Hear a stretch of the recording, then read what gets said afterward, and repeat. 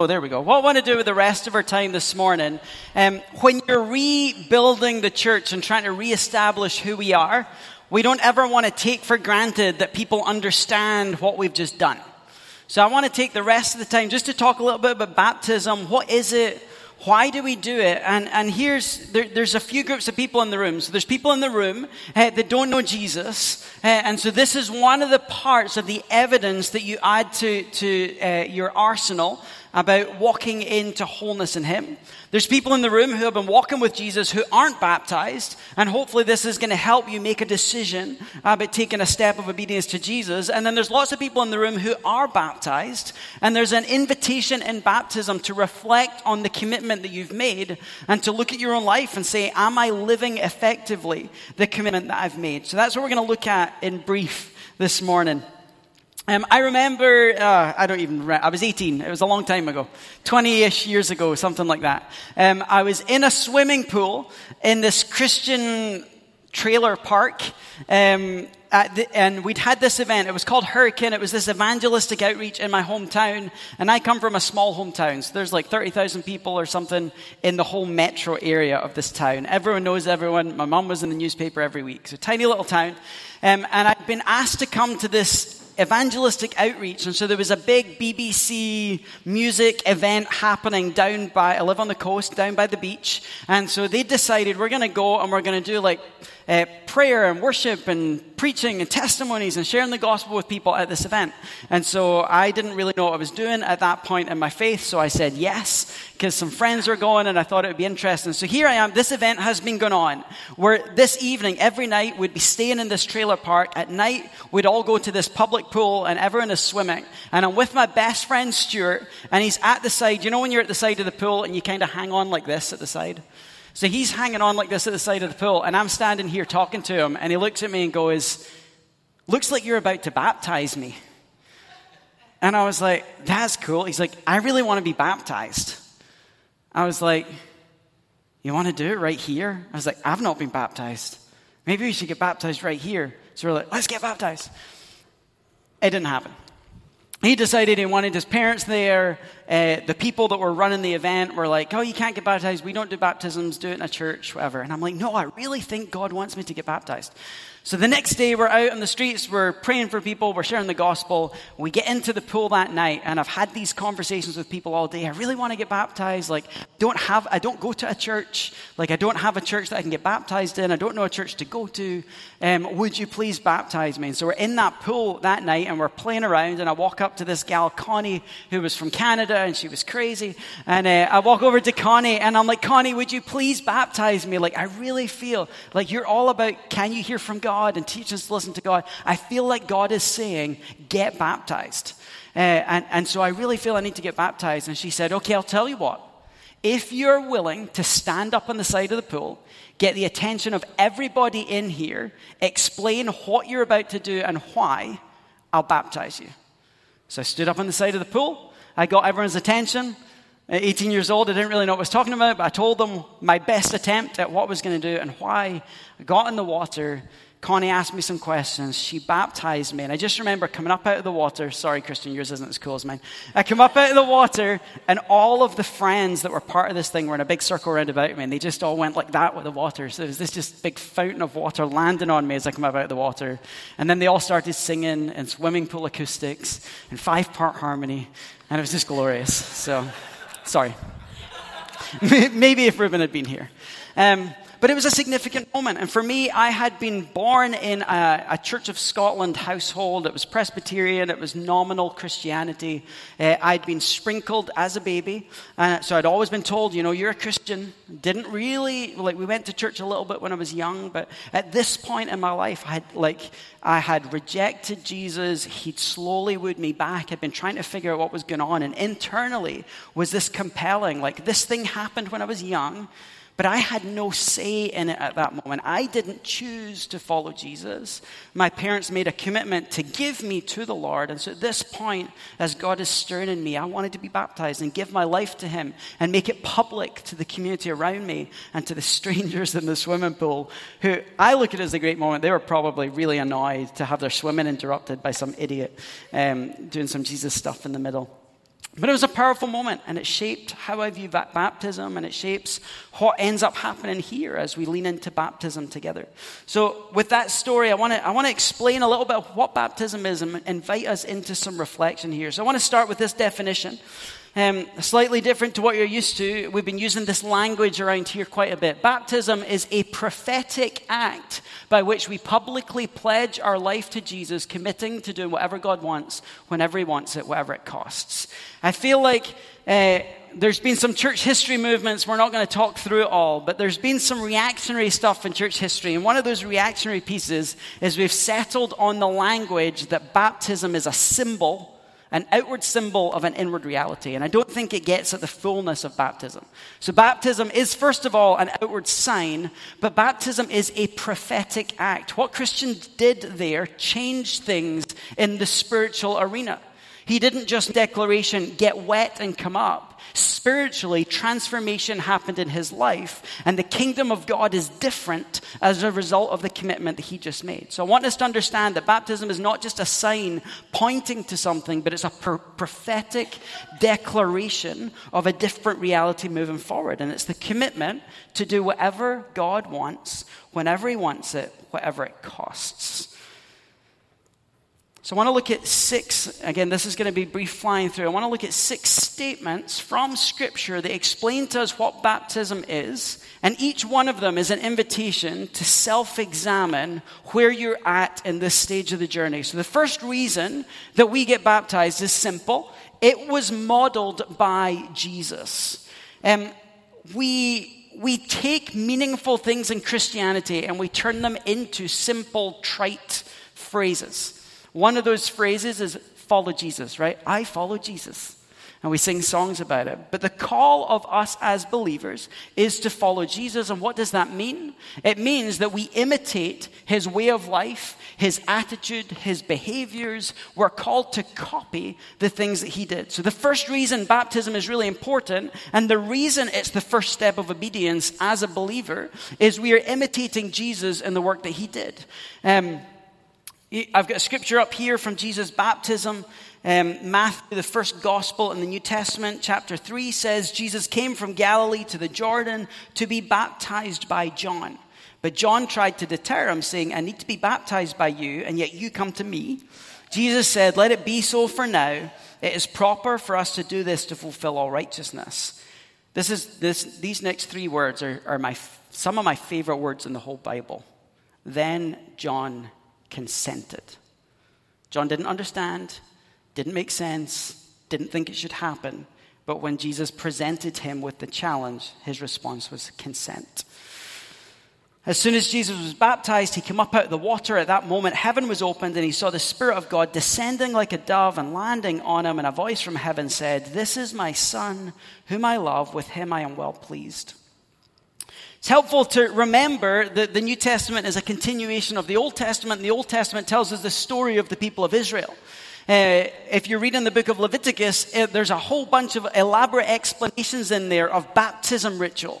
When they set up the temple, there was a giant bath, and priests, when they were going in and out of the temple, had to get into this water to wash themselves, to remove the impurity that they were receiving from the sins of the people. Or when they were out in the world and interacting with unclean people, lepers and people with diseases and broken and people out in the world, they would come in and they would have to wash all of that off as a symbol of their purity, walking in to the temple.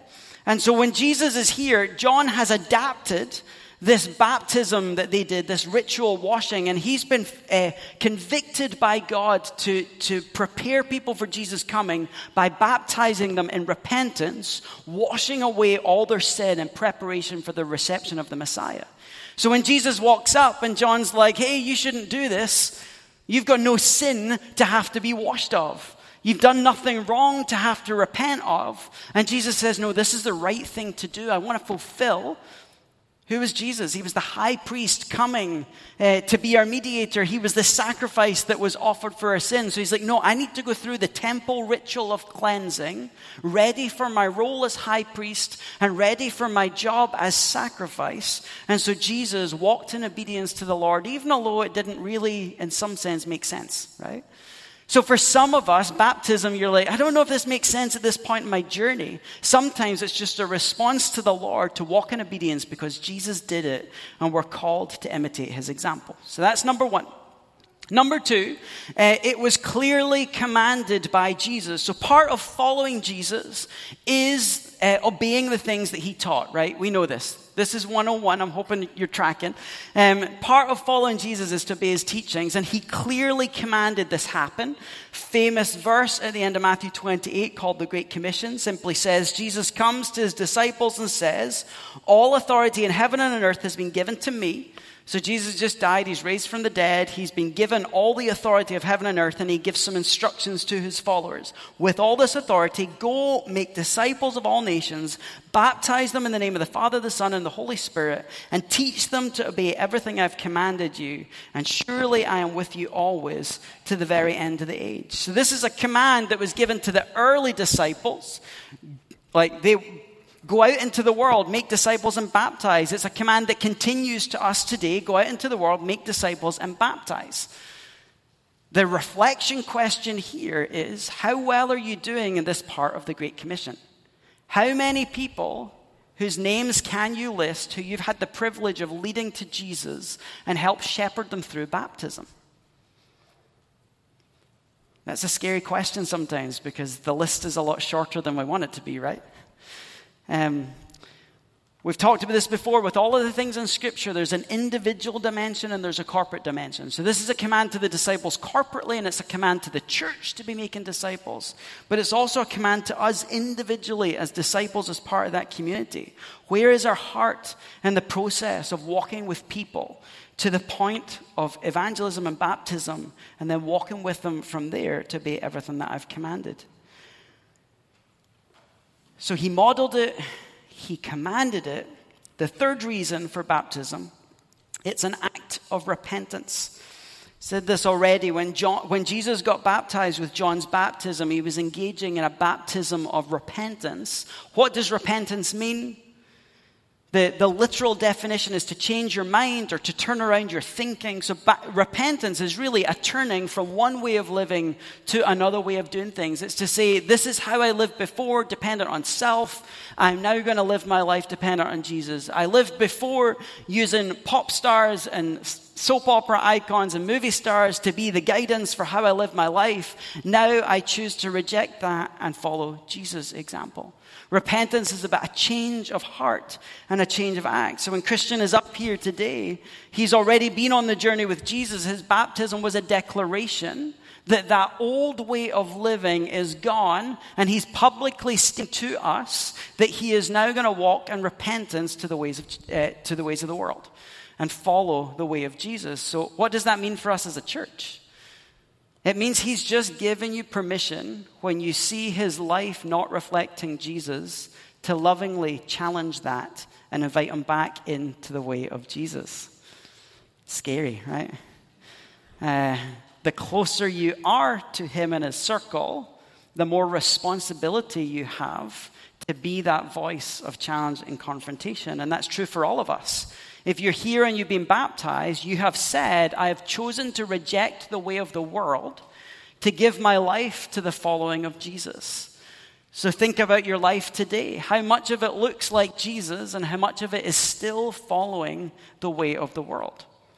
I want to think about the community that you live in, the people that you do Christianity with. How much permission, verbal permission, have you given them to look at your life and confront the brokenness and call you back to repentance?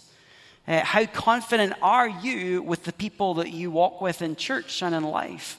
Are you willing to step up and confront the brokenness in love when you see it? And are we willing to receive it when it happens and do something about it? Baptism is an act of repentance. But we do it at the beginning, and quite often we think the repentance part is done. Now I just get to live my life the way I want. Every time we watch someone get baptized, it's another invitation to reflect on how well we're doing at repenting on the things that we've walked away from. Acts chapter 2 Peter is preaching his first sermon post-Pentecost, and his instruction, repent and be baptized, every one of you, in the name of Jesus for the forgiveness of your sins, and you'll receive the gift of the Holy Spirit.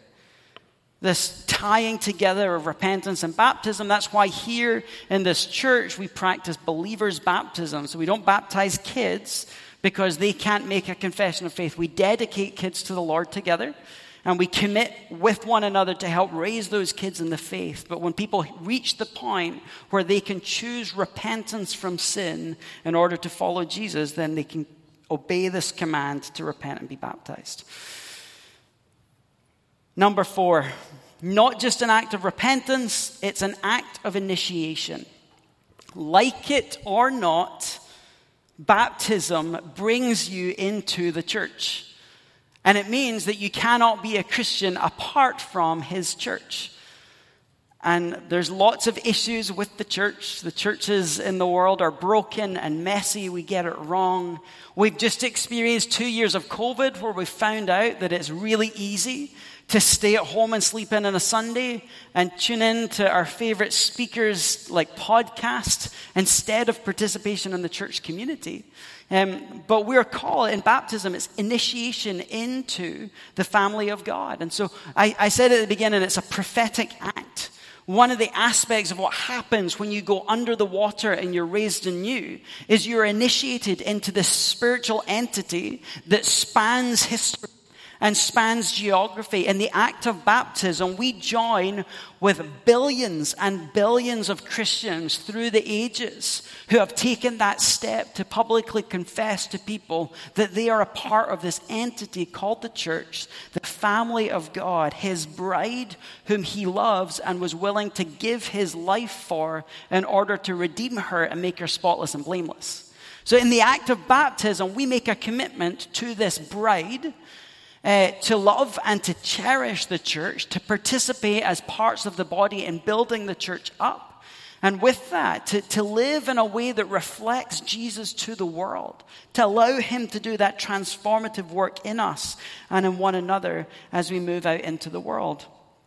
Paul in 1 Corinthians, he's explaining that the church is a body of people. It's like he uses the imagery of a human body with all of these parts together. And he says, just as a body, though one has many parts, all its parts form one body. So it is with Christ. For we were all baptized by one Spirit so as to form one body, whether Jew or Gentile, slave or free. And we were all given one Spirit to drink. So this baptism moment is symbolic of our stepping in to this group of people called the church with all of our warts and messiness, called to love and to serve and to bring transformation. Number 5, the 5th reason that we get baptized, and this is the one that we talk the most about most often, is it's a picture of the transformation that we're called to walk in. If you've never seen a baptism before, what happens in that moment, the water is symbolic of the tomb of Jesus. And so when someone is being baptized, what they're doing is as they go down under the water, they're declaring that I have died to myself. I am dead just as Jesus was dead, and here I am in the tomb, dead with Jesus. And when they come up out of the water, it's a declaration that I have been resurrected with Christ. So now it's no longer me that lives, but it's Christ that lives in me. So I am now going to live differently as I walk in the world. Also with baptism is the imagery, part of the picture of transformation, is the imagery that comes from the Old Testament of washing. It is going into the water, washing off all the death and the stench of death from living in a world opposed to Jesus, and coming up out of the water clean and symbolically washed anew. Our sins are gone and we're made new in Jesus. It is a symbol and a prophetic declaration of the spiritual transformation that took place. So Christian, in giving his life to Jesus and then modeled and depicted to us in his baptism, has declared that Christian, as he was, is dead. And Christian, with Christ living in him, is now alive to live in the world. How are you doing on the transformation journey? Think back to when you first got baptized. Does your life look more like Jesus? Is there more repentance and washing of sin? Have you embraced the truth that the old self is dead, that those old things that you did wrong were paid for by Jesus and you don't need to feel shame and guilt over them anymore?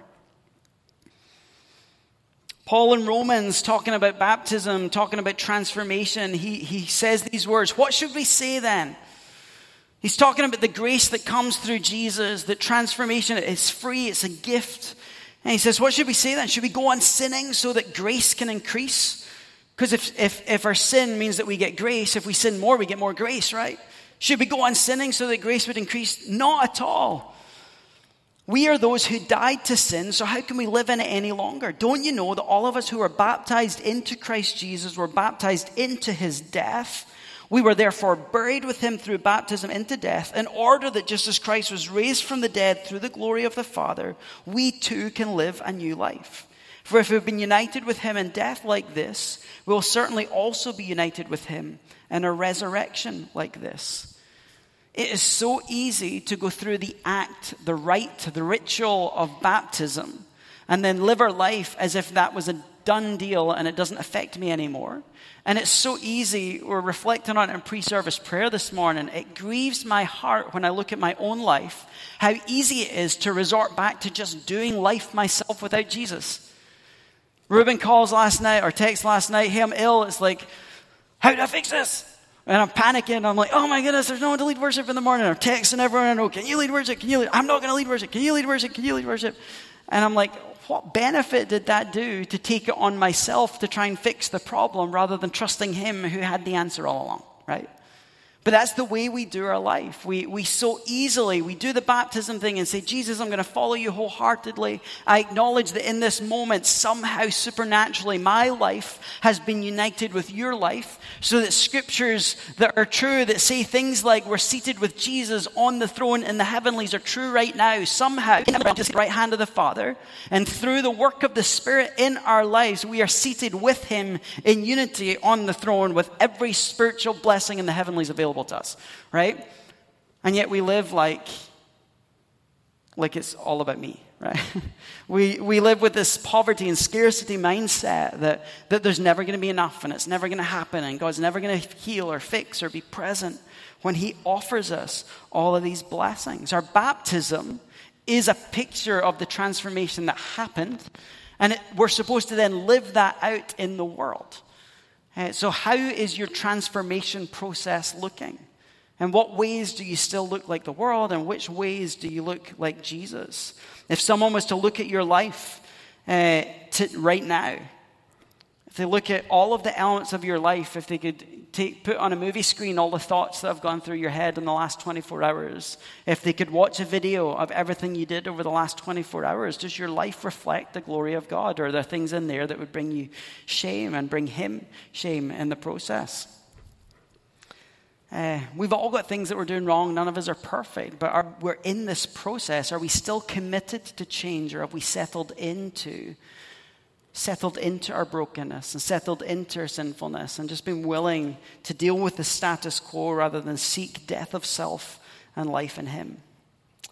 The final point here, which is the summary of all of this, baptism is an invitation to examine. And I've used the old word here, examine, which is a spiritual discipline of looking at your life to see where God is present or absent, to see where you feel him or don't, where you're at peace and where you're not. How are you growing and changing? As we watch a baptism every time, and we're declaring over this church that we're going to see many baptisms rise into the calling that he's given us. Every baptism is going to be an invitation for you to re-examine how you're doing and living out this commitment to do whatever God wants, whenever he wants it, whatever it costs. And it's an invitation to us corporately to look at and examine how are we doing as a church. You know, when the church is healthy and living the way Jesus commands it, baptisms are a regular occurrence. Like we should do something in the US right now where we should send out an examine form to every church and just ask the question, how many baptisms happened in your church this year? The answer to that question alone will tell us the health of the church and the mission of God. Because if we're doing what God is calling us to do and living the way He's calling us to live, people are drawn to Him in us. They can't help but hear the truth, fall on their knees before it, give their life to Him, and go out into the world to do the same thing.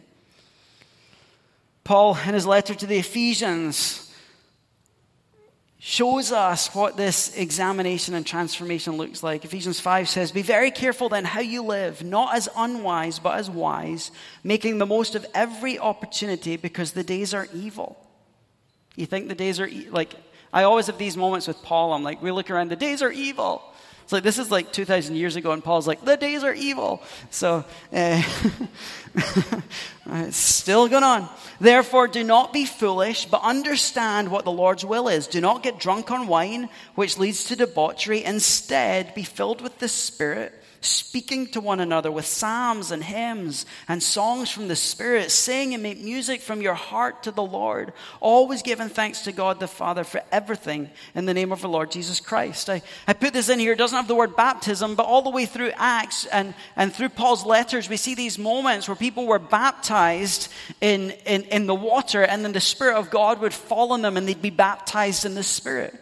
And so here you've got this moment of transformation. Don't live the way you were living before in foolish, silly ways, the ways of the world, self-seeking, self-pleasure. Instead, be baptized and filled with the Spirit and walk in the life that He has for us. And what does that life look like? How does it manifest? Romans 5 will tell us that God poured His love into our hearts by His Spirit, and so love manifests in us. Galatians 5 is going to tell us that the fruit of the Spirit, love, joy, peace, patience, kindness, gentleness, faithfulness, self-control, are going to manifest in us. In this passage, what does it do? It affects what comes out of our mouth. We begin to speak to one another with psalms and hymns and songs from the Spirit, making music in our hearts, always giving thanks to the Lord. If you ever need a test to see how well you're doing at walking out your baptism commitment, and if you ever need a test to see whether or not you need Jesus or not, spend 24 hours making the commitment to let nothing come out of your mouth that is untrue nor critical. So no negative or no false words come out of your mouth. Try for 24 hours. That means no exaggeration. It means no white lies. It means when someone asks you, does my bum look big in this? Right? And just see how helpless we are to control this tiny little thing in our mouth. And it shows us how much we need Him to transform the inside of our life so that our tongue pours forth with words from the Spirit, with psalms and hymns and spiritual songs. That's partly why in a moment like this in baptism, I want this to be a practice, right? Someone gets baptized, we're shedding the lies that the world has spoken over us. I want the first thing that we do is as the people of God to speak words of the Spirit, psalms, hymns, and spiritual songs. So the first infilling is words of truth and encouragement. So my encouragement will be when we finish the service, grab Christian. God may have put something on your heart to share with him this morning. Go encourage him, build him up, give him a hug. Speak words of Scripture over him. Find your favorite words from a worship song and speak them over him. And let's declare over him the truth of God. And it's an invitation to do that with one another. It'd be interesting to just find a word from a psalm or a word from a song and find one person in the room today that you can speak that over as a symbol of walking out your baptism and the fullness of the Spirit, speaking to one another with psalms, hymns, and spiritual songs. So 2 questions to frame and focus that invitation as we wrap up. So first one, for whom or what are you living? And I want you to really dig in, because if you say you're walking with Jesus, the reality is there are some other things in your life that you're probably living for in this moment. And so you can say, Jesus, but also. So for whom or what are you living? And today's an invitation to lay that down once again to him. And the second one, if you have given your life to Jesus and you have been baptized, how truly are you living the baptismal commitment to do whatever God wants, whenever he wants it, whatever the cost? And what's the fruit that gives evidence that your answer is true? So we're going to close in worship together. But what I'd like us to do is we did this a little bit last week. I'd love you just to group up with some people next to you and pray. Pray an encouragement, a blessing over the people next to you. Pray for the strength and empowerment to live out the baptismal commitment. And if you're here and you don't know Jesus and you're not walking in Christian faith, you can let them know and they will pray for your journey of seeking that God would provide you the answers that you're looking for. So let's take a couple of minutes and pray together before we close in worship.